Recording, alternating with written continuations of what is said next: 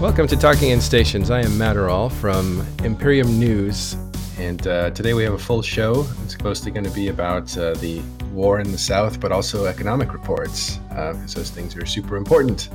And we have a full list of guys, so let's go down the list here, starting with our guys on video. Let's start with Jin Tan. Yeah, my name is Yin Ta. I'm here today. Where are you from? CVA? Oh, yeah, sorry. I'm a member of CVA. I've been participating in the Winter War, and I'm also a member of the CSM. That's right, CSM. And we also have Lockfox, a financial expert. Hey, thanks for having me on. So off camera, we're going to have Asher Elias, who's FC for Goonswarm. Yeah, you pretty much nailed all my credentials. I'm really good at this. Sorry about that. Welcome to the show, Asher. Thanks for getting up. Thank you for having me. Yeah. We also have Celine from Mercenary Coalition. Good afternoon. Hey, Celine. Welcome to the show. And also from Imperium News and Test Alliance is Thal Ancora. What's up, guys? Member of Test. Good to be here today. I'm excited for the fight league. All right, great. So we have a diversity of points of view, which will be great. First, we'll talk about a little bit of news. And then we're going to talk about the war in more detail. And then after that, we'll have a look at the economics. And if we can, we'll talk about Horde and what they're doing in HiSec as well.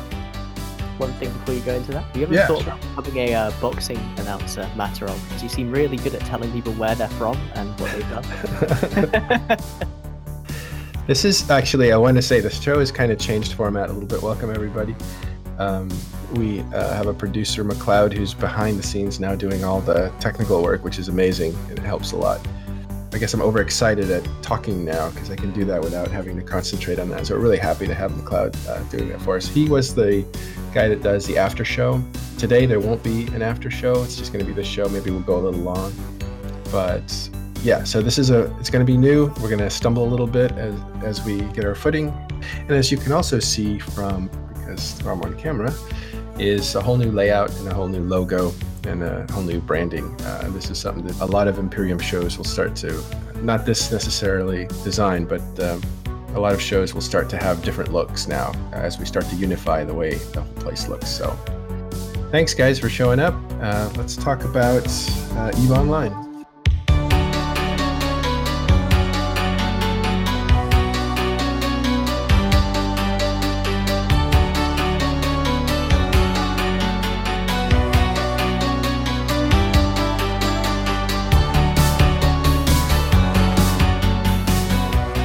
First thing is the This Week in EVE is something that gets put on the forums for EVE Online, and that has a list of things that are going on that the company's doing. That's put out by CCP Phantom, and we're always grateful that he does that. It's also showing up on the client, if I'm not mistaken. And does it get pinged? It doesn't get pinged, but it shows up on the client when you log in and stuff. So yeah. There's some good stuff there, and I know that people don't listen to sound in EVE, ha ha ha, but I do, and I love the music, and there's a new song out, which is a terrific song. It actually goes back to the kind of stuff they were making 2 years ago, I think, which is, check that out. Yeah, and so later today after the show in Game News is a huge fight in VTech 3. We'll hear more about that and what's going into that. But apparently there's skirmishes all over the south of the map as this war kind of gets kicked off. And let's just jump right into that because we have a lot of stuff that we want to talk about. And first, Jin, why don't you tell us what you've been up to with these videos and how they've been going over and stuff like that? What I've been doing is I've just been trying to help keep everyone informed on what's been going on in the South, kind of just going over the kind of political intricacies, why it's going down, where people are, and what at the end of the day they do. What inspired you to make these videos, by the way? We'll have a look at it in just a second. That's actually a very funny thing. Basically, one of the more senior members of my alliance, someone involved in diplomacy and leadership, Basically, just asked if I was going to make another one of my little alliance updates, which are kind of political updates that I give the alliance a lot, talking about what we're doing, why we're doing it. And I was kind of confused as to why, as I assumed that he should probably know it. It turned out he kind of didn't, and I asked around, and pretty much no one kind of had the same understanding of what was going on as I did. And I thought, I bet this would make a good video, so I just did it, and worked pretty well. People seem to like it, so I'm happy about that. I know stuff. Yeah, it's shocking, isn't it? Sometimes. That's weird. Let me ask Celine. Is that what it's like to be a super veteran? Do you forget all the stuff you didn't know? Oh, absolutely. There's times when people come up and will talk about stuff that happened years ago that you forgot about or whatnot. But as a segue to what Jintan was talking about with his video, I think it's fairly common that there's assumptions made from people who are heavily involved in current events as to what normal players who aren't like online 23/7. But what he did was actually really extraordinary because it reached out into a lot of places, outside of, just maybe what was his intended audience, because there's people in my alliance and a lot of other places that watch those things and were like, okay, this is actually what's going on. And I just wanted to tell him thank you, and that he did a great job on those. And I hope he keeps doing them. Thank you very much. I really appreciate that. Well, it's been a good response for you, right? Yeah, about 10 times more views than I normally get on a video, and a hell of a lot more positive comments on it. So I'm super, super happy. I'm glad I found a little niche I can work myself into. Well, why don't you tell us what's so these videos are instructional, and we'll get a look at one in a few minutes, but why don't you tell us what's going on? Effectively, what we're seeing is we're seeing an echo of World War B going on in the South. We're seeing some of the primary... You mean the Casino War, right? Yeah, I'm not here to spin. I'm just taking the generally community accepted name. No, you're spinning if you're using World War B, but it's okay. What else can I call it? The invasion of fucking... It kind of was. I'm just going to call it Tribute War 2016. That's Spring Fling. I'm joking because lately we've had such dialogue about the naming of wars and stuff like that. But go ahead. Can I call it just PL kidding. Spring? PL Spring. All right, go ahead. Sorry. Yeah. Basically, it's just it's the main belligerent parties of World War B sans the super capital forces of PL, NC, and I guess to some degree the mob goons that Horde had to enforce their laws. It's basically it's the same kind of people doing the same kind of fighting, just with slightly different mechanics, because obviously the Rourke Wars had a huge impact on how soft war is done now, because it's made it a lot more single point focused. You're aiming to try and win at one specific point. However, there still is a lot, especially in smaller timers, of like incredibly fast-paced small gang warfare. In fact, this is like something I don't think anyone would have thought would be the case, pre-Aegis Soft. But the biggest advantage defenders have right now is that they get to use interceptors to kill enemy intosys, because they do not have to intosys themselves. That's literally the biggest advantage of a defender in a smaller, non-heavily contested timer. Well, one of the FCs that's participating in this is Asher Elias. Let me bring him in here. What's going on, Asher? Are you leading this campaign? No, we don't really have like a campaign leader like some other groups do. In Goonswarm, we're sort of more consensus based, and then a team carries out the what we decide. Oh, I see. But you are involved in this conflict, right? I am indeed. And you guys, politically, you're supporting Stainwagon, who supported you during the war in the north, and now it's on their territory, and you guys are backing them up, basically. Yeah, Stainwagon are historically our allies, so it only made sense that they're on with them, especially because they did come and help us during World War B, or Casino War, or whatever we're calling it. there is a timer today. I think it's been probably overhyped. It's for the SOV in their staging system, but they don't live in the SOV. They just have a Fortizar they live in, and the Fortizar is secure. It's not reinforced. So I think the Circle of Test guys are probably hyping it a lot for their dudes, but I don't think It's also the station. You realize that, right? I realize it's the station. They live in a Fortizar. They Only still thing have the tons of assets station- in that station, Well, and I the know only because they thing can the- dock shit from it constantly. I've been watching them evac that station all day. It's been great. Oh, Yeah, I so- think the station gives you really is like the insurance, because I mean you can do everything out of a Fortizar now. They have contracts and stuff. Yeah. I mean that'll hurt people a little bit because Test tends to play a lot of hurricanes, which if you die in them, give you really good insurance. But I mean it's not that big a deal. I don't know how many assets we have in the station. So. to Dal from Test. Celine, are you guys involved in this one? Very much so. Moved down last weekend. We were here for the initial 8 or 9 hour tie-dye fest, and still setting up this weekend, and we'll be there this afternoon. So, Mercenary Coalition, were you guys hired as mercenaries, or are you down here to support allies? What's your relationship to it?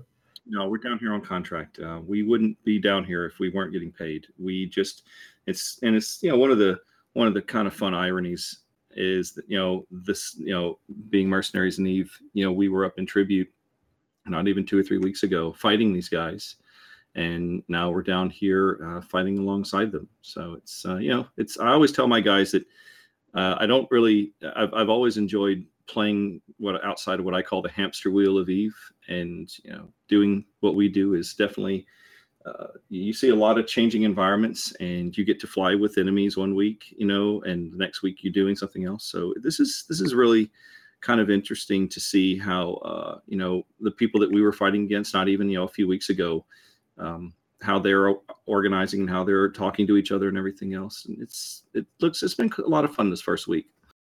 That's not just something that's been limited to the Mercenary Coalition either. No, the people have been bouncing all over the place for the last few months. It's been quite something else. And we saw NC Dot supporting the CO Test. They also don't have a name for their coalition. That's why I call them the Real Deal Coalition, because they have not officially named it. And I'm like, I still haven't Do you figured mean out the fourth quadrant? Circle of Test. I'm not Yeah, using whatever. Salavan's name because that's a dumb fucking reference to a book, and nah. Let's take a quick look at what one of those videos looks like that Jintan has put together. And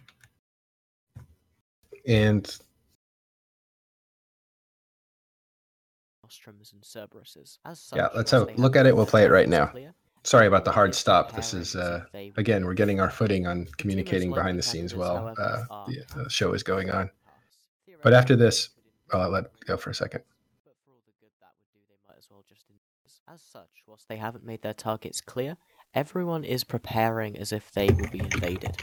The two most likely candidates, however, are Catch and Scalding Pass. Theoretically, they could invade the Great Wildlands, but for all the good that would do, they might as well just invade Dunstable.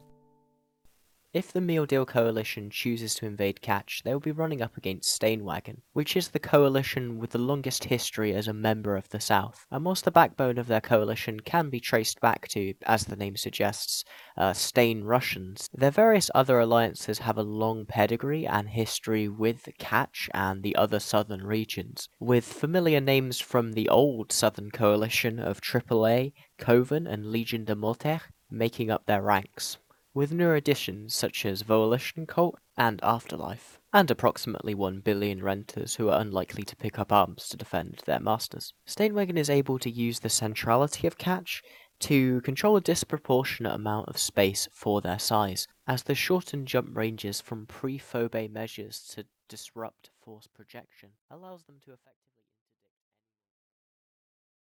interdict. All right, cool. Thanks. That's an example of some of the really cool videos that Shintan is doing. Is it Yintan? It is, right? Yintan, yes. Yeah, sorry about that. And so yeah, let's go on about this conflict and what was going on. What is the tell us about this fight that's going to happen in about an hour or two. Well, whilst the actual impact of that fight might be debated, it is something that's super. It's going to be very, very telling of the power of the Stainswarm coalition. As if it falls, that really does represent the fact that it's not just Fortizars, it's not just single point conflicts where Stainswarm doesn't have an advantage. It's also going to be some aspects of Fozzy-Sov, some distributed conflicts having been fallen by the wayside in terms of their ability to dominate them. I was just going to say. Sorry, go ahead. I was just going to say, I mean, I think one of the interesting things about what's going on right now in terms of narrative is that we just finished fighting for over 2 months up in Tribute, and so did Test, and so CO2, and a lot of other random entities as well. And I think that earlier this year, World War B, whatever, was the first time that Aegis Sov was actually like really used. But then I don't think people really got an idea of what the back and forth of it could be like on a large scale until more recently. And we saw a lot of what can happen, like when an iHub falls, or whenever an iHub stays up, but then a station falls, or then, when, because there's three different, the TCUs don't really matter so much as the iHubs or even the stations. And you can have Fortizars and you can have Astra houses and everything else is your staging points. But, different alliances react in different ways, because there's a lot of people that still don't really practically understand what any of these things mean. They say, oh shit, we lost our station. Now what? They don't realize you could have all your shit in a Fortizar and it'd be fine. And I think that experience does play a factor whenever it comes to fighting a conflict of this type. And and people are still learning as to the best strategies, how to use on offense and defense. So it's a learning experience for a lot of people, and it's actually quite fun. That learning experience is actually something I want to kind of come in on. We've actually seen like the tactics used develop really like very fluidly towards a more and more degenerate style of playing, just as we saw within Dominion Soft, to kind of make it so that you can't contest certain things. People are using, panic rock walls. People are using forks and Tosuses. People are, using claw fleets as their primary defensive tool. It's created such a weird almost gamed system. But fortunately, it's perfect for third parties, because you just have all these people just warping around, no fleets, and you can just frag them and run away. It's great. There's lots of variation in the way that you can approach Entosis. I know MC back in World War B or the Casino War, they use their Entosis oracles, and then Test has their X-Wing doctrine. I think Goons, I don't know if Sword Fleet's still the name for it, but they have a Claw doctrine. And then some people have been using prophecies, rapiers.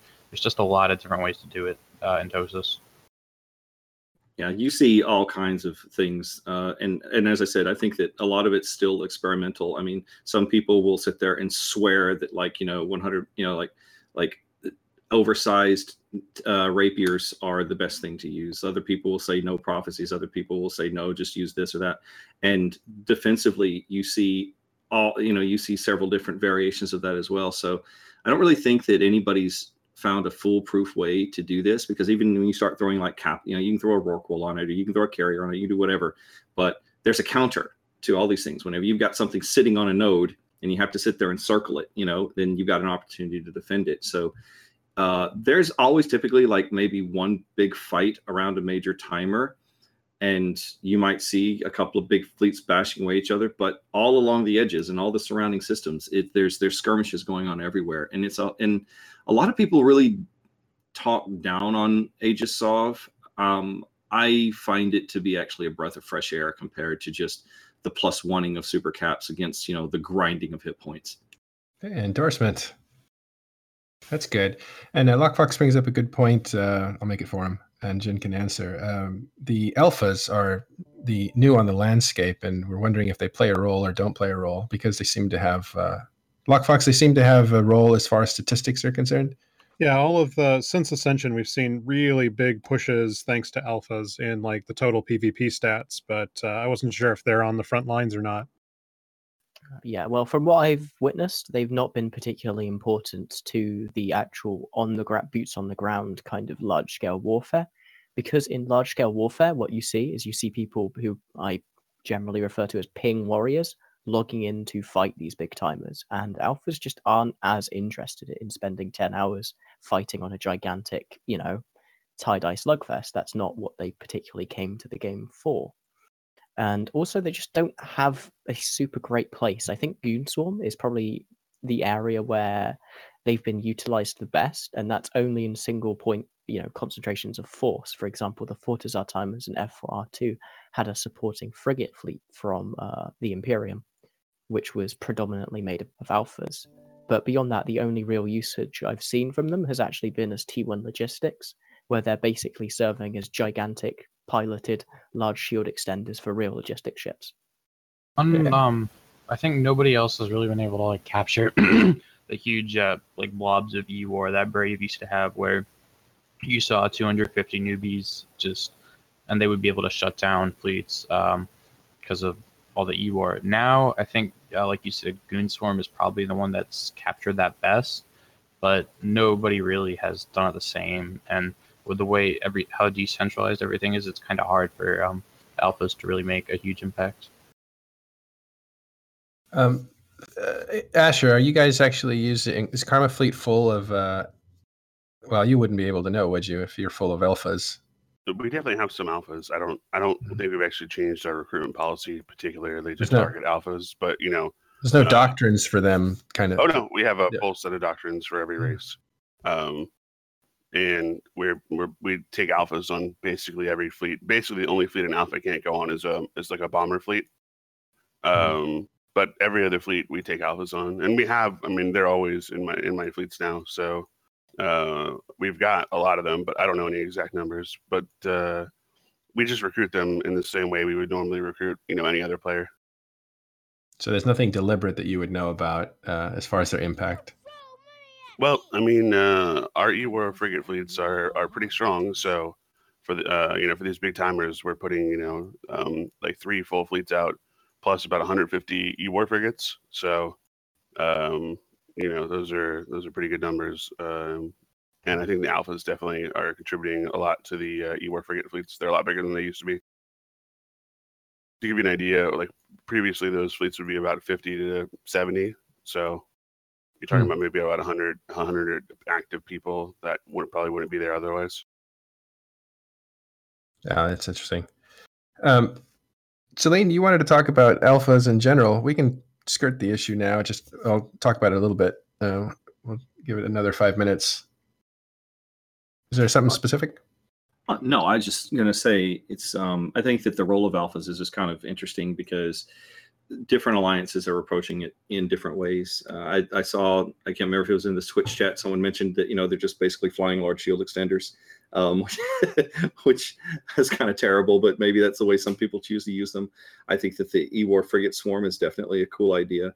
But, not every alliance is using them, in tandem. Like we have an entirely separate academy. We have Mercenary Academy, and we don't include those guys in any of our like mainline stuff. They're off doing their own thing, doing classes, doing smaller ops, doing things, just kind of like learning how to play the game and how to, keep, maybe stay interested in the game as well. And the comment you made earlier with regard to how, I think it was you, or maybe it was Jintan, who said about how they're not really into the big, huge tie-dye fests and stuff. Mm-hmm. I think we have some of our guys show up for the Keepstar op up in Tribute, but for the most part, they tend to kind of keep to themselves. And I think that you definitely have to have a bit of seasoning in EVE and understand what the stakes are before you lock yourself into a chair for several hours of tie-dye. But the alpha thing, I think, has been a really, really good thing for EVE overall. And I don't don't really think there's been a lot of attention put on exactly what is going on with the various alliances and even how they're using them. And I think that'd be an interesting topic for some other discussion someday. Yeah, we'll have you back for that one. I'm interested in that too. I think in about a month or two, we'll know even more about how it's shaking out, because this is the first real big military action since they've been around. So it'll be interesting to check that out. Yeah. So again, after the show is going to be a big battle. It could be pivotal. And did we already cover that? Do you want to talk about that? What's going to happen today in a few hours? In a few hours, well, we're going to have the VTAC 3 solve. Is it TCU or is it? One second. No, Well, we said it was It's station something. But Station that's nine. important. That's No, there are important two because it's a. VTAC 3 The, at that, once. why is that battle important? Why don't you tell us why it's important? VTAC 3 is the staging of the Soviet Union against all authorities and Volition Cult, who are the three main number-bringing alliances within the Steinwagen coalition. They also do have Coven and Afterlife, who provide decent numbers, but they are staged elsewhere. So if they lose their station, what they're losing is a centralized point at which they all know they have assets. And whilst they have been able to evacuate a lot of their assets from VTAC 3, they have not been able to evacuate all of them, and they probably never will, just due to the fact that it's been used for so long. This is something that has happened many, many times in history. What was that station that got dead zoned of Solars? It was like Arteco or something.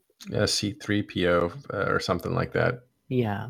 That was the first one, and there was a second one from Nelly Segunda that got dead zoned in not Impasse, but anyway, a southern region there. That solar one always interests me, and I was really kind of waiting to see what would happen after Phoebe came in, because then there was no way that PL or NC could defend it anymore, and they didn't try to take it back, at all. So I am led to believe by that were there untold trillions of treasure stuck in that station, they would have made take it back. Eventually, after 5 or 6 months when they were already in the region. But it wasn't like they specifically went for that station. So if there was actually a lot of stuff in there, they would have gone and specifically took that station back to get their stuff out, but they never did. They just got it when they took the region. That was a cool little story, because PL and NC were kind of saying okay, Solar, if you just go to LOSEC, we won't do anything to you. And then they signaled, okay, we're going to go to LOSEC. And then PL and NC totally turned it on them and said, dead zone. And all of a sudden their tune changed. And I thought that was a real kind of a betrayal of trust, because they're kind of saying okay, you prisoners can walk. And then they said, okay, we're going to walk. And then they got attacked. And I thought that was pretty crap. But they did dead zone the place, locked these untold billions in there.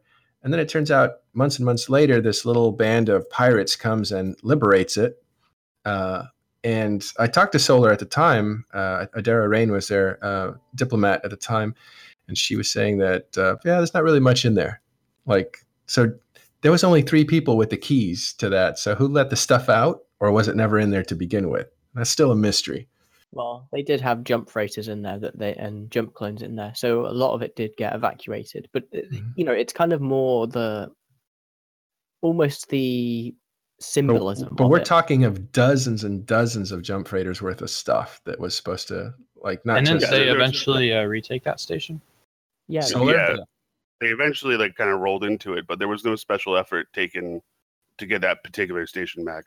Anyway, for VTAC 3. Most of the Steinwagen guys moved in there last week, so it really can't be that, What overloaded. are you talking about? Most of the Steinwagen guys didn't live in VTAC 3. They deployed there last week. Yeah, but Soviet Union, which is one of the biggest alliances in Steinwagen, has lived there for about 6 months. Yeah. SU's got to take it, but everyone else who is there, because there's a lot more than the Soviet Union there now, probably has 2 or 3 or whatever they brought into it. Yeah, the supporting entities of Steinwagen, like Afterlife and Coven, will only have their forward staging stuff. But people like Volition Cult A and SU do have their shit there, and that's why it's important. You can't fracture a coalition like that. It's bad. Bad Yeah, things happen. if it gets reffed, they're gonna have 2-timers to move stuff the 1,000 kilometers to the Fortizar. But like you said, there's been a lot of. I mean, I've been sitting on grid watching freighters just go back and forth. So Yeah. people are moving a lot of stuff right now into the Fortizar that's on grid with it. And one important thing to mention is that it's actually the Orthodox Christian Christmas today. So a lot of Russians will not be able to be online as they will be spending time with their family or at church. That's interesting. I was just in about that. VTAC 3. I think you've underestimated the Russian commitment to the erosion of EVE Online. I know it's just a kind of cool. I was debating calling it the Christmas battle, but Never, ever, ever underestimate the Russians. no, never Right. underestimate the Russians. Well- They'll wake up at 2 a.m. to stab you in your gut. So we'll wrap up this segment with Stain is an unusual group in that if they do face overwhelming odds, they tend to retreat into Stain itself and wait it out, right? That's happened a lot. Wow, yeah. How many cycles Never. of that have we seen? Like, Oh, Five, we saw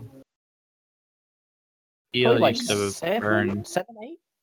Peel used to burn AAA every year in the spring. just like a burning of the crops from last fall to make room for the new.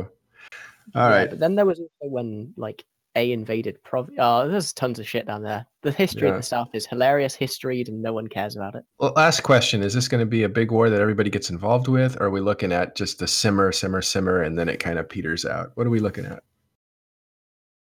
I think we're seeing the first of many fireworks tonight. This will probably be a big war for a while. It's probably up to Steinwagen.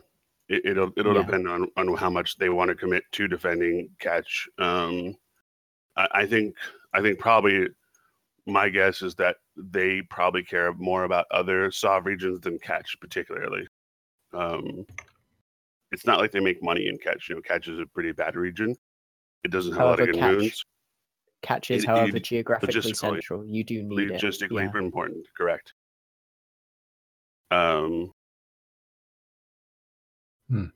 But with Citadels, though, I mean, you have to scour every Astra house, which is, if anything, if nothing else, really annoying. And they're It's so basi- cheap to drop.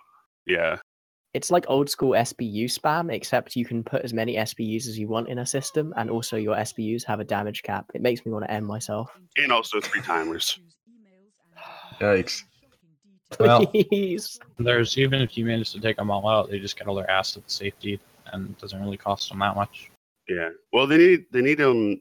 I mean, they don't necessarily need them, but it's really nice to have them in catch as like jump freighter midpoints. So you need to hold at least one or two.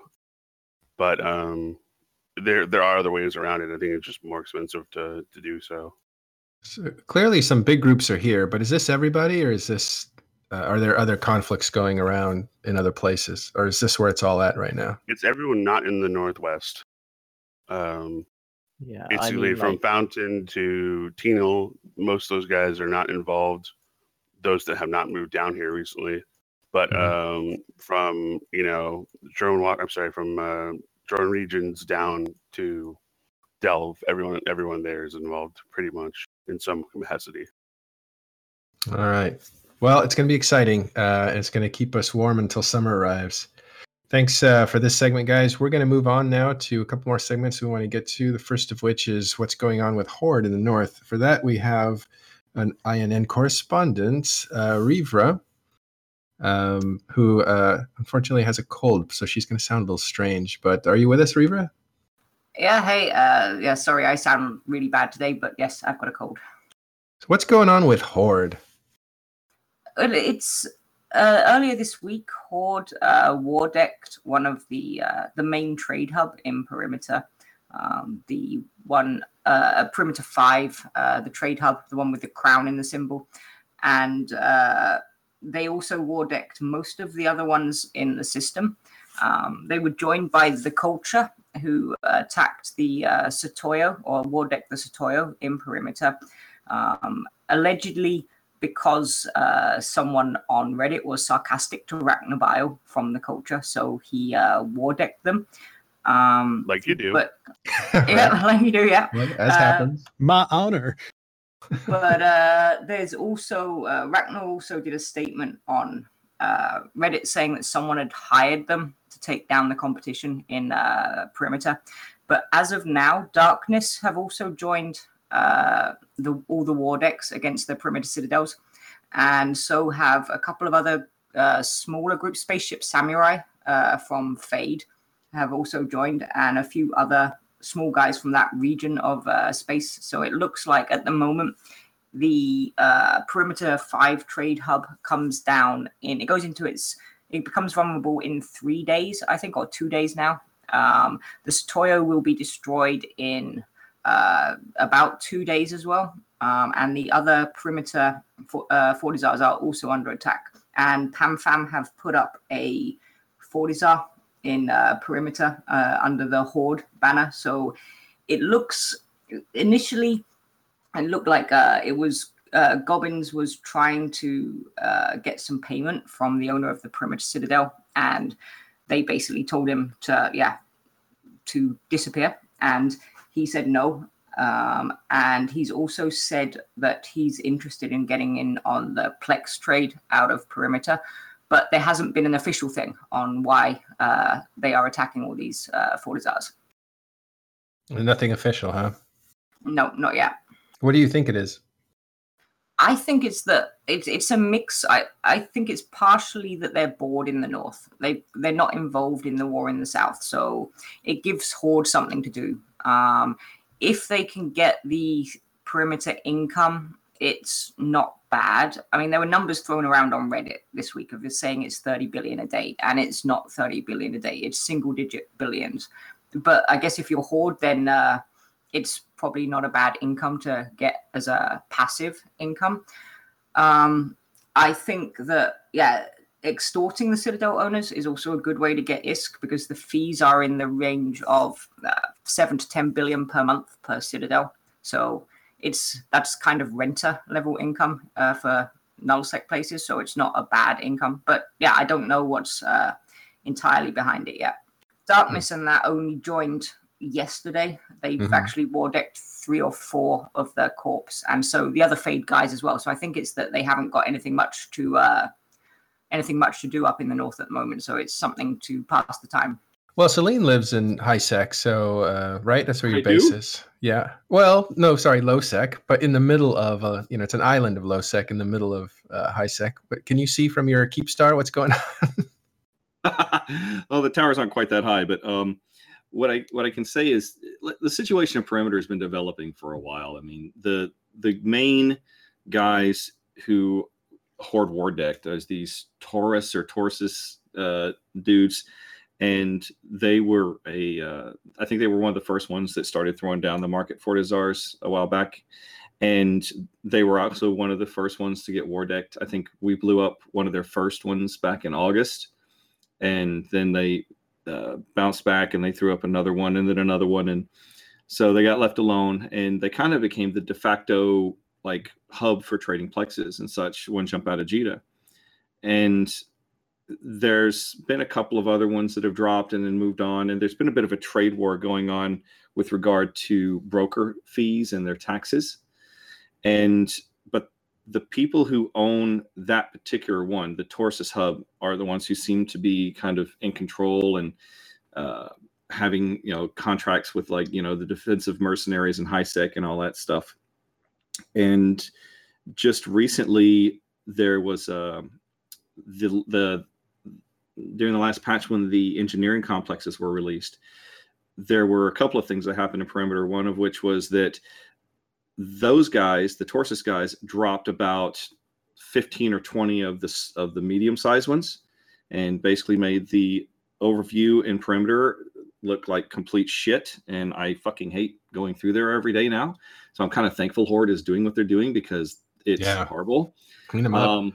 But at the same time, there was a Satoyu, an XL, put up there for doing industry and such. And it's kind of got caught up in the whole web of everything. Now, as I said, there's always been like people come along and drop another market Fortizar and try to do a bit of market PvP. MC actually got contacted not even 2 or 3 weeks ago about getting involved in that. And I wasn't directly involved in the negotiations, but it was so convoluted and fucked up that we literally said, no, this is too much shit. We're going to do something else. And now we're doing that something else in the South. It's ironically, the nullsec thing is much less complicated than the highsec web of insanity. So I guess Right. Gobbins, go ahead. I think that it's really interesting, that point you just made. HiSec can be very dramatic and very interesting too. It's not all about nullsec. Oh no, it isn't. It's really interesting. All of the, because people, there are alt corps everywhere dropping Fortizars and dropping and dropping, you know, their structures and such. And very rarely will you see like main, you know, like big name alliances doing this stuff, you know, out in the open, which is why I find the move that Horde has made to be quite interesting, because what they're essentially doing is removing everything out of perimeter and setting up shops themselves.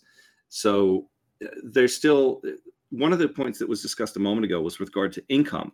And I think that's a very interesting topic, because I mean, we've been running a Freeport Keepstar for about 3 or 4 months now. And I can tell you that, you know, for anybody that thinks that, you know, there's mountains of riches to be made off of administrating one of these things, I think that we pay for the fuel for it, for all the different services. And there's maybe a little bit more left over, but it's more of just kind of a neat thing. You know, you see people come and go, and every now and then there's a big trade. But for the most part, even if you've got like these big structures up and running, these are not giant money-making opportunities right now. I know that the perimeter ones are probably making, I would say, like maybe old moon goo mining money from, you know, a couple of R64s worth every month, which is which is cool. But if you look at what it costs to set one up, like an extra large engineering complex, the hull is like 30 to 35 bill, but the rigs, just the Tech One XL rigs right now are going from anywhere from 35 to 45 billion a rig, and you've got to slap 2 to 3 of those in it to make it, you know, operational. You know, it's 100 billion a structure. So how many months and months and months do you have to have one of these things running before it even comes remotely close to breaking even? The answer is it's not. So what Horde is doing, I think, is really interesting, but in terms of doing it to actually make money, the Fortizars will probably pay themselves off pretty quickly, but anything above and beyond that, I don't really know what the effort is for. Yeah, it seems like they're trying to muscle into the market, but if the market's, you know, not that profitable, could there be a second, you know, motivation for this? Who is it? I think Lenny with the NETC. I may be wrong on this, but he wanted to decentralize basically JITA. And I seem to recall he paid Mercs to clear out perimeter and like domain citadels, which is somewhat similar to what Pandemic Horde's doing now. Yeah, don't get me started on that thing. Well, his plan with that more focused on pushing people towards the edges of HiSec, so that you would have more interaction between HiSec dwellers and low-sec dwellers. His economic plan was stupid. Oh yeah, it was completely interesting. It was 6 years out of date, and you know what? It makes no sense now that we have jump freighters. Like, it only would make sense if we didn't live in a jump freighter world. Well, I know the economists didn't really like that plan, but Celine is part of that trade network, and he was endorsing it and saw it as a good. Right? I don't want to speak for you. So if you I like the idea. I like the idea of trying to do new stuff in EVE. As far as the idea of, like, you know, attacking all of those things and whatnot. I mean, I kind of agree with what Lockfox is saying, that people, first of all, one of the points I made the last time that we talked about this is that it's going to take a long time for people to even really understand. And I'm talking like, you know, the people that are talking on this show right now, we all understand EVE at a certain level, but your average EVE player who's just doing, you know, bebopping along, you know, the 70-80% of the other EVE players, they don't, JITA is still the center of their universe. They don't have a fucking clue what's going on, you know, 2 or 3 systems next door. So any giant economic plan has got to take that into consideration. It's going to be a long time before players even start to realize that there might be benefits of doing things a different way. Well, and I don't hate the current push, and I can't remember the name of it, NTech or whatever. And like, because the idea of being so if I were CCP Lockfox or trying to put a trillion ISK to work, I would be focusing on the fact that when you're living out on the frontiers of nullsec and such, your choke point is the freight, and so if you made freight hubs so that you could more easily get jump freighters, you could remove 1 or 2 jumps from your logistics chain, then that might actually be economically viable as a central hub. And I've said that a couple of times over, but making, people who fly jump freighters are skittish, so it takes a lot of trust and a lot of operational integrity to actually make that come to fruition. Riva? Yeah, I would say this is a bit different from the Lenny thing. When Lenny was trying to push people out of HiSec, he hired MC to attack, I believe, one of the Citadels.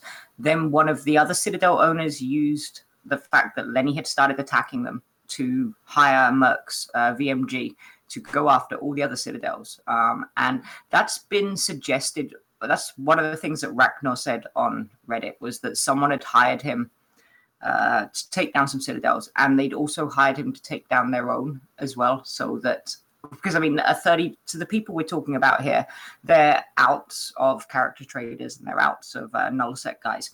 So a 30 billion structure replacement is nothing for them to worry about. So they, according to Ragnar, they also wanted their one taken down in order to clean out the competition and to get a fresh start. But with Horde dropping their own Fortizar, I'm not sure whether that plan is still going ahead. So basically what you're saying is that this is less of a direct competition over current economic, economic possibilities, but more as a look into future earnings. Yeah, and I mean, with Darkness and that joining now, I think Darkness and the culture war decking everyone and the spaceship samurai, etc. I think they're just piggybacking on, as Celine said, like 100 billion ISK kill mails, etc. I don't think Darkness have a vested interest in doing anything major in HiSec with the Citadels. Yeah, I agree. I mean, I think that right now there is a bit of kill mail whoring going on, definitely.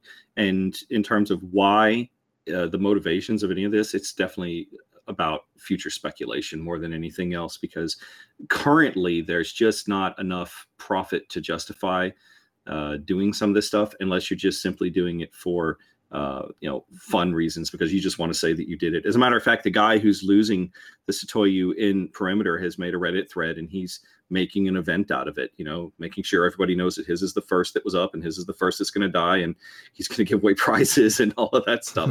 So I mean, it's interesting to see how people respond to these sort of things, and it's kind of neat. One quick thing I did want to say earlier when I was referencing the rigs, I just got informed that extra large rigs for these things are actually now, no shit, up to 65 billion each. 40 bill for build price. It's insane. So that's a huge markup. They're made for 40 billion and selling for 60. Yeah, absolutely. But I mean, you can't the components and all of the salvage that you need to build these things. It's actually getting hard to source enough salvage. We've seen. Yep. People need to get off their asses and actually salvage their wrecks. This actually brings me a fun anecdote from one of my fleets I've been running. I watched an entire NC Jackdaw fleet get bombed out of this plane of existence, and I went there with interceptors with salvagers, and I made so much money. I'm glad that the forces of the economy are changing your mind on who salvages what. Let's actually when the patch notes were released, the Goonswarm economic team bought about 3 trillion ISK salvage. Yeah, you guys are underrated as far as, well, maybe you're not underrated. You guys have a great economic team that scours the opportunities before things even shift. Speaking of economics, we should move on to the last segment, which is going to talk about economics. But I wanted to make one last point for those of you who are kind of new to the game. There is a corporation, and I forget them now. They're actually one of the largest independent corporations in EVE that do nothing but salvaging. So if you basically, you don't have to, I think you either join their corp or you just talk to them, and they will hook you up with a missioner who's destroying things, who doesn't want to salvage, and they kind of pair you up, and you end up just salvaging over and over again. So it's kind of nice to see the rise of the the scavenger class because the stuff's valuable now. All right, let's move on to the economic report that was recently released. It's actually a monthly report from CCP, and Lockfox, you read it, and what was in it? So it was actually a pretty interesting month. So we've been watching post Ascension that the numbers are completely like if you were running a model before Ascension, you should probably throw it out because everything has changed. The activity numbers have changed. The cash numbers have changed. The production numbers have changed. Like it really feels like a new chapter in EVE. The big things that stood out to me were the cash flows continue to give me heartburn, especially if you want to talk about a Plex forecast. And then holy shit, the goons down in Delve are so productive. It had my jaw on the floor when I saw the regional mining and production statistics. Even with the mining numbers screwed up thanks to some CCP math, they are far and away the most productive region in EVE. Like if you put mining and production together, they're number 2 for production. They're ahead of both Citadel, the Citadel and Lone Trek as far as high-sec regions, which just I can't even like I am out of evens to can, right? We're aiming to outproduce Cheetah in a few months. Yeah, they're on pace to clarify. Just to clarify, they're being productive in a video game, not in real life, right? It's an inverse relationship. Yeah. That's right. We're all neckbeards here, man. So like let me start from the top and we'll work our way down. What should be up on the screen right now is the Plex 1 year view. Do we have one to go back to that had the cash flows? Should be a 2-line white graph. Let's assume we do. Okay, well I'm gonna talk like it's up on the screen, and when it gets there, it gets there.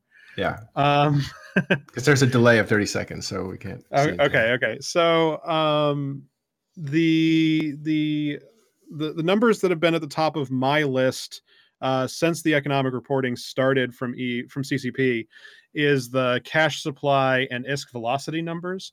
And to the layman, this means that so the graph on the top, the red one, is total cash in wallets between both players and corporations over time. And that is a measure of just how much cash there is to do business with. As this number goes up, the thing that keeps this in check, like the thing you should be thinking of when the red line goes up, is that Plex prices will go up as well, because this means there's more cash available in the system. More players should be converting that cash into Plex for storage later. That's sort of the corollary to expect as a hand wavy sort of cartoon. On the bottom, though, is the ISK velocity, which is talking about how much ISK is being spent compared to how much cash there is.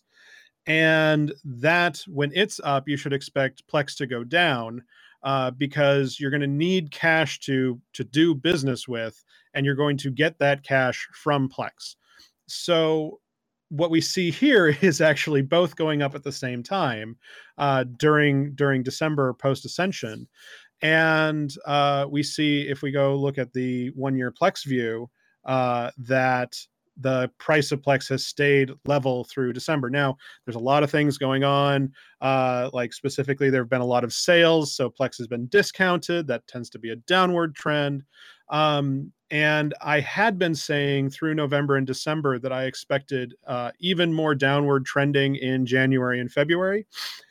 But with some of the other statistics that are coming out, I'm going to change my tune to say slightly positive, that maybe 1.1 billion in the short term, because it still looks like the incomes coming out of nullsec, despite the fact that everybody's fighting in wars, incomes continue to climb. And when incomes climb, those incomes get converted into Plex. That is one of the biggest drivers outside of the the general RMT balance between, consuming Plex to become Omegas or consuming Plex for RM, like those are steady state things that tend to remain relatively flat, and we don't have data for, so I can't put them in a model. But the cash demand and cash supply numbers are looking so in a way that signals an upward Plex trend. So, and of course, past performance, future results, forecasting the weather. But you're basically saying Plex is going up in price. Yeah, but it's predicting. Well, yeah, it's a weak upward trend in my opinion. I still don't think there's. I don't think it's going to be as hot as we've seen in the past. I think it's going to be a low and slow. If you bring up the 365-day Plex graph. That has the 1 year view. I think we're going to be slightly up the way we were last spring, essentially in slope. So it's a decent time to buy and hold. I don't think that we're going to spike without a really hot, unless things get really weird. And I have a hard time forecasting more than about 4 weeks out on the military picture, because as much propaganda is going around, the general PvP stats haven't been moving. The general war stats that I track haven't really been moving with the same vigor to match how much the drums are being beaten, right? Like we love talking about nullsec wars, but I'm not seeing the most of the traditional signals that we'd expect to see, and it may just be a lag thing. It's not enough destruction yet, you mean? Like it's not showing up in economic reports? One of the problems is that all of the potentially involved parties are already in the war. Like there is no baseline conflict anymore. It's just people constantly fighting in these gigantic things. So the wars don't really change. They just change location. You don't have a baseline of conflict anymore because people are too focused on rent. Well, they ramp up. I mean, the only possible the last battle. Now. Asher, how big was the last battle as far as cost? Like 750 billion ISK. That was a total, right? Okay. Yeah. You're talking about are you asking that, or are you asking what it cost us to SRP it? What it costs to? Well, yeah, you want to tell us what it cost SRP? Yeah, it was about 170 billion, I think, for us. Oh. That's not bad, considering it was written in the papers that it cost you 600 billion. It was a 600 billion loss or something. How do those two not coordinate? Well, you're including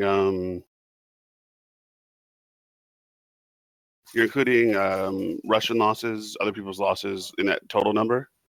So we don't have to deal with those. And then you have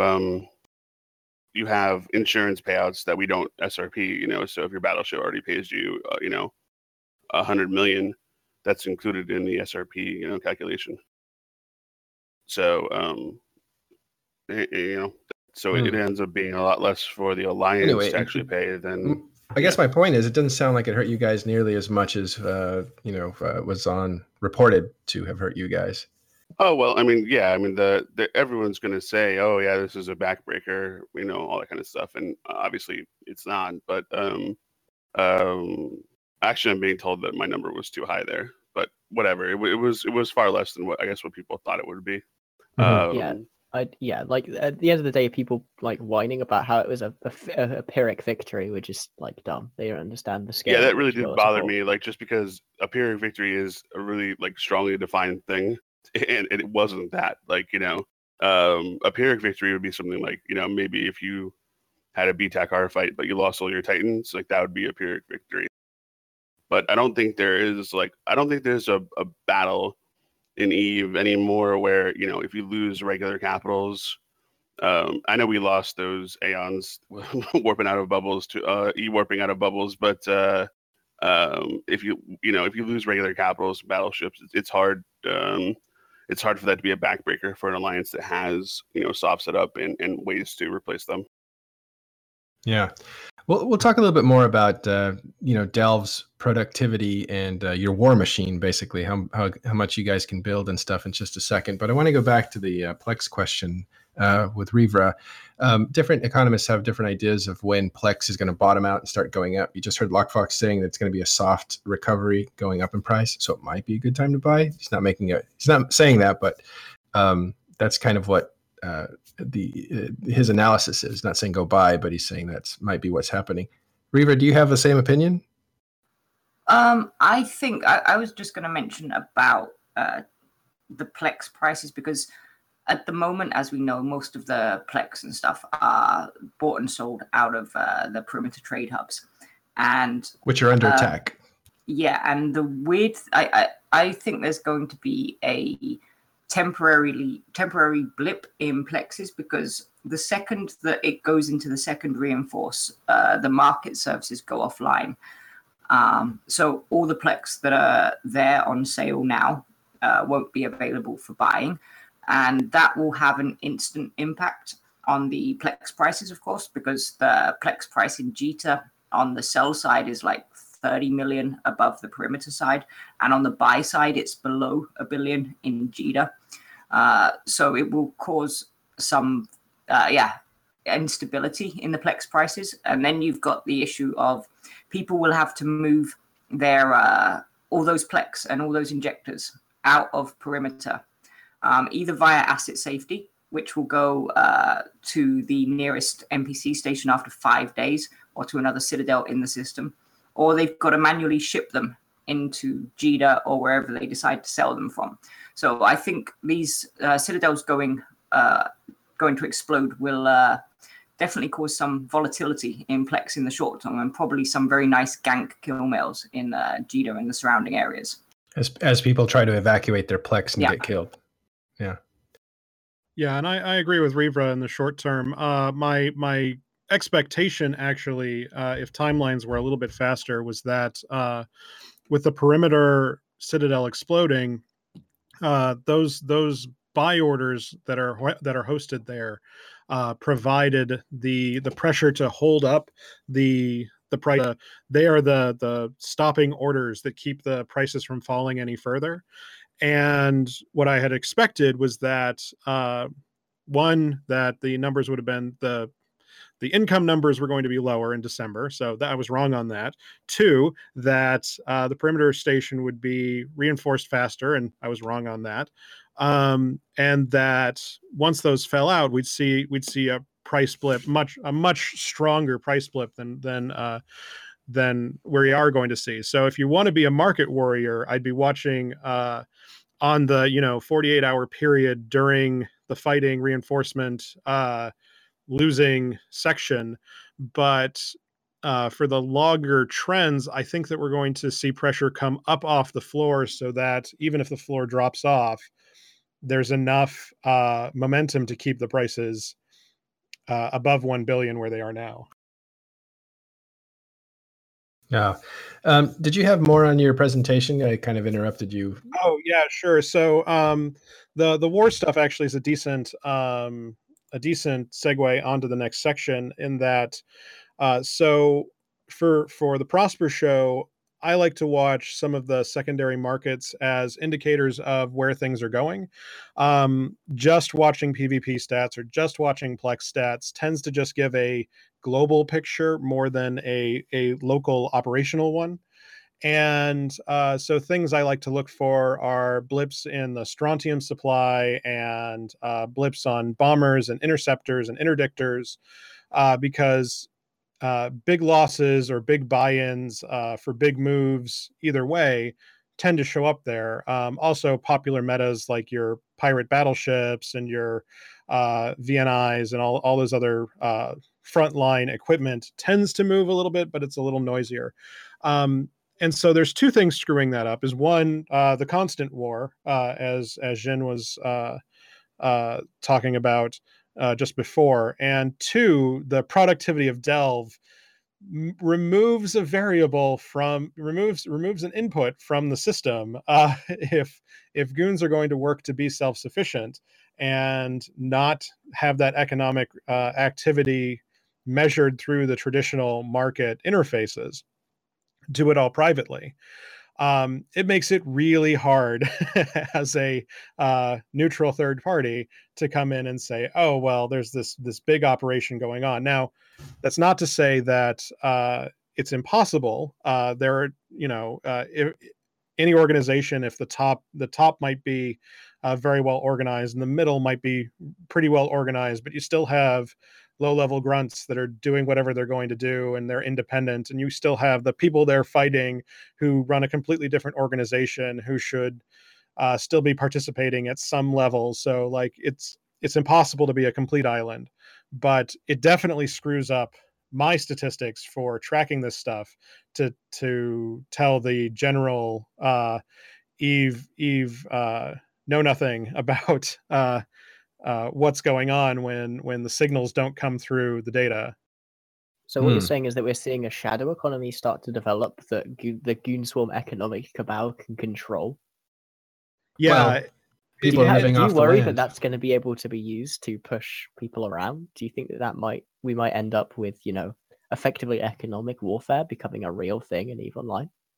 Because that sounds sound. So that's a really complicated question. Question for another show. I can give it a few minutes if you'll grant me. Sure, but make it quick because we're 15 minutes over. Oh, I'm sorry. It's all right, but go ahead. So it was more to the point that so where they may be able to run independently for their own operations and set their own economy, basically set their own currency in-house, is the sort of think I would approach this as, is that goon losses are not going to be counted in the same metrics as everybody else's losses. If you're building it all, if you're maintaining it all, if you are your own economic engine, well, who gives a shit what the ISK war is anymore? Because you're not measuring in ISK anymore. You're measuring in economic output, and you're measuring in mining output and hours put in. Like you're thinking in a completely different internal currency is the way I would think of it. A communistic way of thinking about it.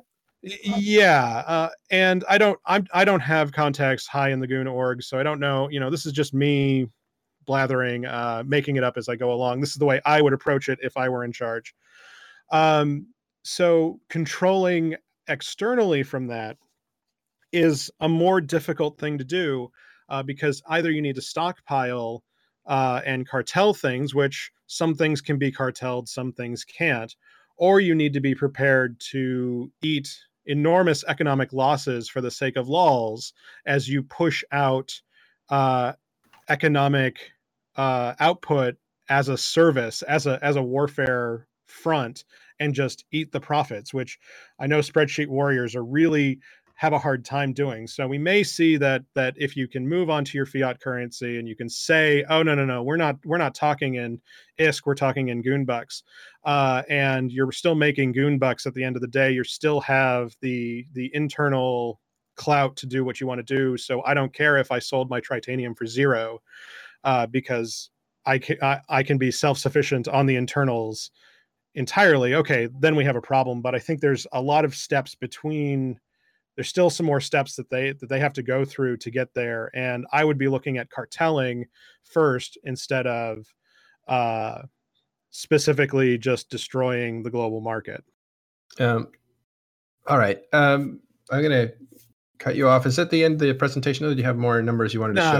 That should be fine. Because I did want to ask. I mean, we have Asher here. How much money does the Imperium have? It's like how many legions does Rome have? Yeah, I'm not a finance guy. I know we have a lot of resources, but I don't think we actually keep a lot of cash on hand. Right. I know you. I've heard that too. I know you guys have about 2.5 trillion ISK in liquid, and you've got around like a couple of 15, 16 trillion more than that invested, and even more than that in assets. That seems totally reasonable, but I don't know if that's true or not. I've never even looked. Yeah, you just turn in the SRP bill and say, "Here, fix it." Yeah. It's sort of totally. You're in the demand part of the equation, basically. Actually, exactly. I create the need for the money to exist. You demand they give you money, and then they supply it. It's really easy. Exactly. Yeah. I did want to ask you, Rivra, you didn't answer the question earlier. Is Plex going up? Should I buy my Plex now?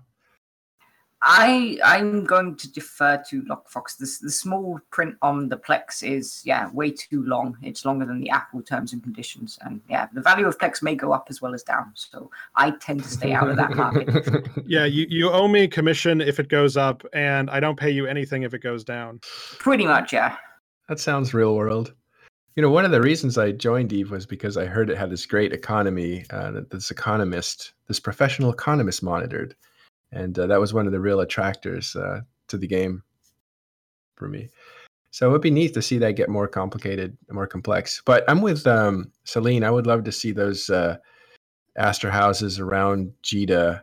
I would like to see their names change, because you have the little spade in the name, and it's just like, God, didn't we get away from casinos? Why do I look? Everything I see is like casinos. It's not the name. It's so much. It's just that there's so damn many of them. I mean, there's 3 levels, and instead of putting 15 or 20 of the little ones, spend a bit of money and put a couple of the bigger ones up. Jesus Christ, it's cancer. Yeah, and I'm all for more stuff just being destroyed. Like I am all for burn down everything, because consumption drives the economy, man. Well, and that seems to be a strategy, I think, in this war. At least it's been talked about by me and others, that hey, if you guys want to fight against Stain and Goonswarm and burn yourselves out, you don't have the income potential that's been established now in Delve. Like, they can recuperate their money a lot quicker than any of the people who, are recipients of that casino money that happened in the North. So maybe this is the way that the Imperium burns that money out of the system. Is that am I thinking in terms of?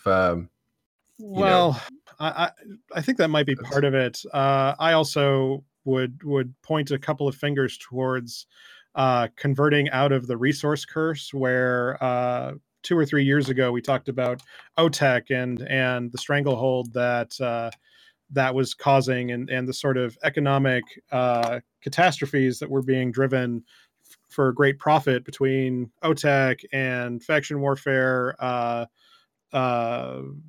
exploiting and all these other little things that have amassed enormous amounts of cash in Old Guard goon hands, and converting that into a new income stream, while the rest of everyone else still is 2 or 3 steps behind, thinking, oh, we need money moons, except nobody's using Tech 2. So who gives a shit about owning a money moon when the actual demand for the material continues to slip? And it's just not great money, when instead you could be, putting that economic engine to work, putting those thousands of puppies to work, making the next big thing. What was that? Putting them to work in the coal mines. Yeah, a lot of economics is lost opportunities. Like, where does your money do best? Not necessarily. It might go slow if you invest in Plex. It might go slow if you invest in PI materials, or if you invest in minerals. That may be something that sweeps up and in large enough amounts. And I was told by Aerith that if you're not in it for $1 trillion, you're not really doing anything. In large enough amounts, that makes a big difference. That's where you can actually make some money. And the economic and the goon economic engine is more about systems than it is about individual investments, right? Like, I know that when you talked about Minna and Aerith and the bigwigs, right? Like, they're absolutely thinking that. But as an organization, to put your 10,000 forum warriors to work, it's not just about holding one thing. It's about diversifying. It's about being productive, not only economically but socially, so that you can actually get people doing work and doing things.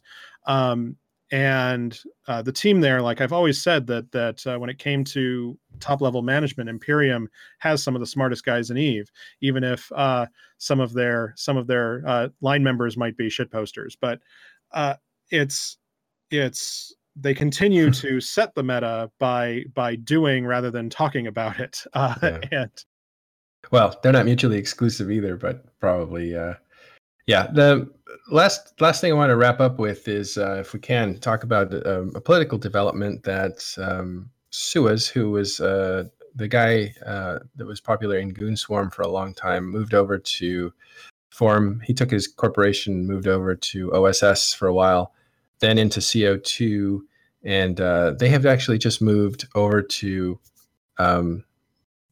Mercenary Coalition, right? Celine, do you know anything about that? Did he sneak in, or do you know about that?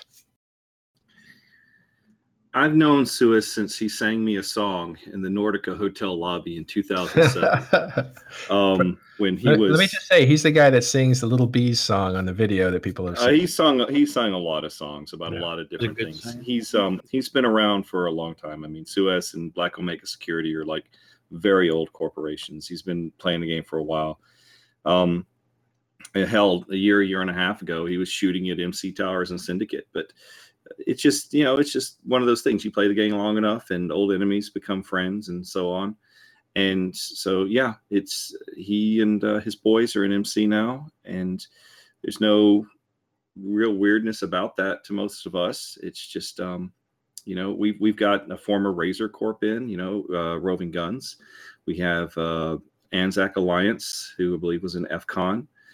We've got a lot. We've been building for the last couple of years, and we're not really particular on where people come from or what their what their past affiliations are, because we're looking forward and we're looking to build something that is about right now. And is MC getting too big? Yeah, yeah, I saw that. That was really neat. It depends on what your definition of too big is. I mean, I think that we're at a pretty comfortable size right now. I don't think that we're going to grow much more, but we can, as long as we feel that we can make an impact, then that's kind of where we want to be. I don't think you're ever going to see us have like 30 or 40 corporations or anything like that. We've been recruiting about one corp every, 3 or 4 months, and that's probably not going to last much longer. We're just going to go with what we got. Well, the problem with growing too big is that you're allowing bad corporations to come in, but Anzac's a good corporation, and I think the one from Razor, I didn't look, but I think that's an interesting judgment. I mean, it depends on what you think is a bad corporation or not. I mean, we haven't, I don't think about the only thing that we've done recently that was a bit really controversial was Mass woke up several months ago, and that was Trigger and his boys from old Stain Alliance back in those days. And I used to love those guys back on the forums and such. So we brought we gave them a home and said, hey, if you want to rebuild and you want to get back into the game, join us and do that. But people are going to judge, and that's fine. We're happy with the people we've got, and don't really know why this became a discussion about my alliance, but that's fine. It's like the problem with growing is, like you said, you can report bad corporations, but that doesn't always happen because you've got them before. But like there can be a lot of just cultural differences or problems between the members, and I think that's really more important than just having a dead weight corporation, because a corporation that rats all day, it doesn't really hurt you. I mean they help with ADMs, they might provide drama on the forums, but they're not actively hurting you. If you have some corps that have cultural differences and keep causing tensions between your members, that's going to actively hurt your alliance. Well, I just will say very briefly that is the one thing that we are always looking at, is the culture part of it. If we don't think that they're going to fit in, because we're very, very keen on the whole trying to make it about the person next to you and trying to make it about enjoying playing EVE together as a community and not just killing spaceships all the time. So we pay a lot of attention with regard to if the people are going to fit in or not, and the types of people there are. And that's one of the reasons why we've got a lot of very old corps in that remember what it was like from the old days. Yeah, and that's what I meant, is the problem with growing fast is that you can just recruit everybody and end up with a culture clash, which hurts. But you're not doing that. Even though you're growing, it seems like you're judiciously picking corporations that fit. And I'm actually very pleased to know that it's a very much a cultural thing, because I find that's the worst part of being in nullsec, is that you're fine, and then all of a sudden for NC you have adversity in there, and there's a huge culture clash, and it kind of upsets things, and then they move on. And it happens in every alliance that I've been in. There's people that come in and they're just different. They're good PvPers, so it's good on the boards, but they're not a good fit culturally, and it kind of wrecks, whatever calmness you have in a place. Good managers and good technicians are two completely different things. Yeah, and also PvPers and good posters sometimes are separate. The last thing I wanted to talk about, maybe Thel or somebody could tell us, maybe Asher, what's with Vili? Is he actually, Reaver might know about this. Is he leaving or? Vili is not leaving Test. She's just, Dread is a big corp, and we had this discussion yesterday with him. There's not really much being in Dread offers you that is different than being in like another corp in Test. It's not even a new brew corp because some of its standards are higher. But Vili just wanted to, find a smaller community. So I believe he's starting his own corp, 7th Fleet Corps or something like that. And I don't know what his plans are further than that, but he's starting his own corp. So he's staying in Test, but he's going into his own little corporation and probably going to build that out a little bit because he wants a different environment. Or did he say why? He doesn't. Yeah, he said he doesn't enjoy large corporations because it doesn't let him have what he feels is a conductive culture to his FCA. Basically, he wants people that he can talk to and feel comfortable around. He doesn't want to have to talk to half the alliance every fucking day. Because Dreaded is the biggest corporation in Test, and so you have that many people in your one of the biggest corporations channel. in the game. Did he name his new corp Elitist Ops? Lamau. Do you think though, Fel, that Vili is on his way out? I mean, is this some kind of a signal? No, I think Vili's been good ever since he joined back in Wicked Creek. He's definitely committed to Test. I just think he wants to, do better things, which is a problem that we've had in Test a lot. I think you guys can't seem to do better things. It's not really that. It's just provide because this is a problem with Test. Back at Fountain, we had the culture, we're new bros, it's okay, and we've been getting away from that. Now, we have the culture of we need to be good at the game, and I think Vili wants just a tight-knit group of pilots to help him with that. It's a good place for Vili too because he, he very much considers himself a leader, and when he was in Goon Swarm, he was one amongst many, but now in Test, it's really him and PGL is like the top FCs, and it's really undisputed. So I think he likes it there. I haven't talked to him specifically about this topic, but from everything he said, I think he's doing well there, and I think he enjoys it there. But he probably wasn't the cultural fit exactly that he wanted. But it's in a lot of other ways it fits him well. Well, it seemed like he was signaling Test is good for now. I'm committed to the end of this war, and that tells me there's a deadline on it.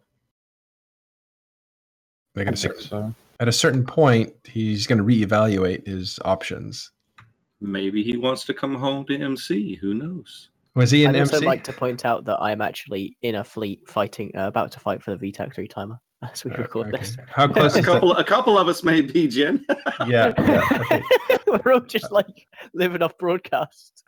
Might as well live blog it or whatever. Live. What I'm doing right now. Yeah.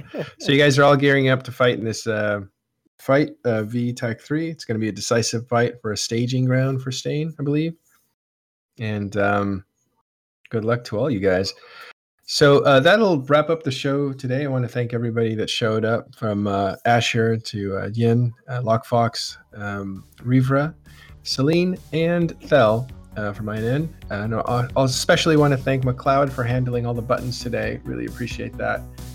You've seen we've had over 450 viewers, and that I think that number might be inflated. I'm not sure, but you can see this Twitch on Imperium.news, the actual front page now. We have it up, and other announcements are that we'll probably be moving to Discord for our commenting section.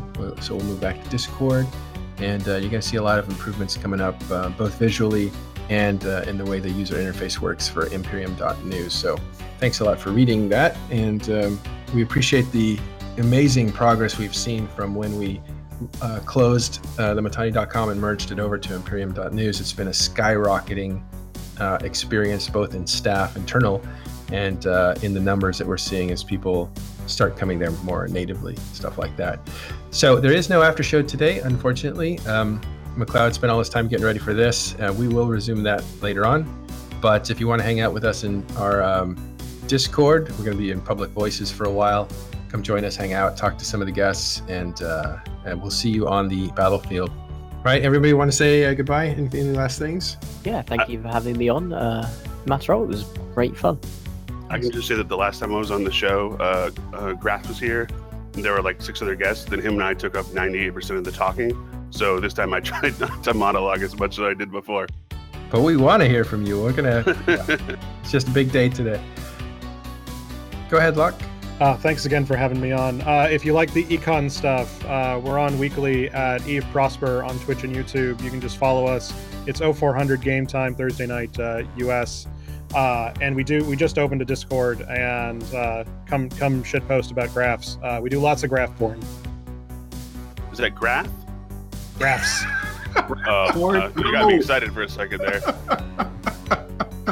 I think I'd have to pay people to take graph porn. You'd be shocked in this community. Break out the ice cream, boys. It's Grath porn time. All right, thanks again, Celine and Reva, for showing up when you had a cold. Really appreciate it. All right, that'll do it for us today. We will see you next week. Same place, same time. And don't forget, we have a Patreon, Patreon/Matarol, that helps us support the podcast part of this, and we really appreciate it. Thanks, everybody, for showing up. We'll see you in the big battle ahead, and we'll see you next week on Talking in Stations.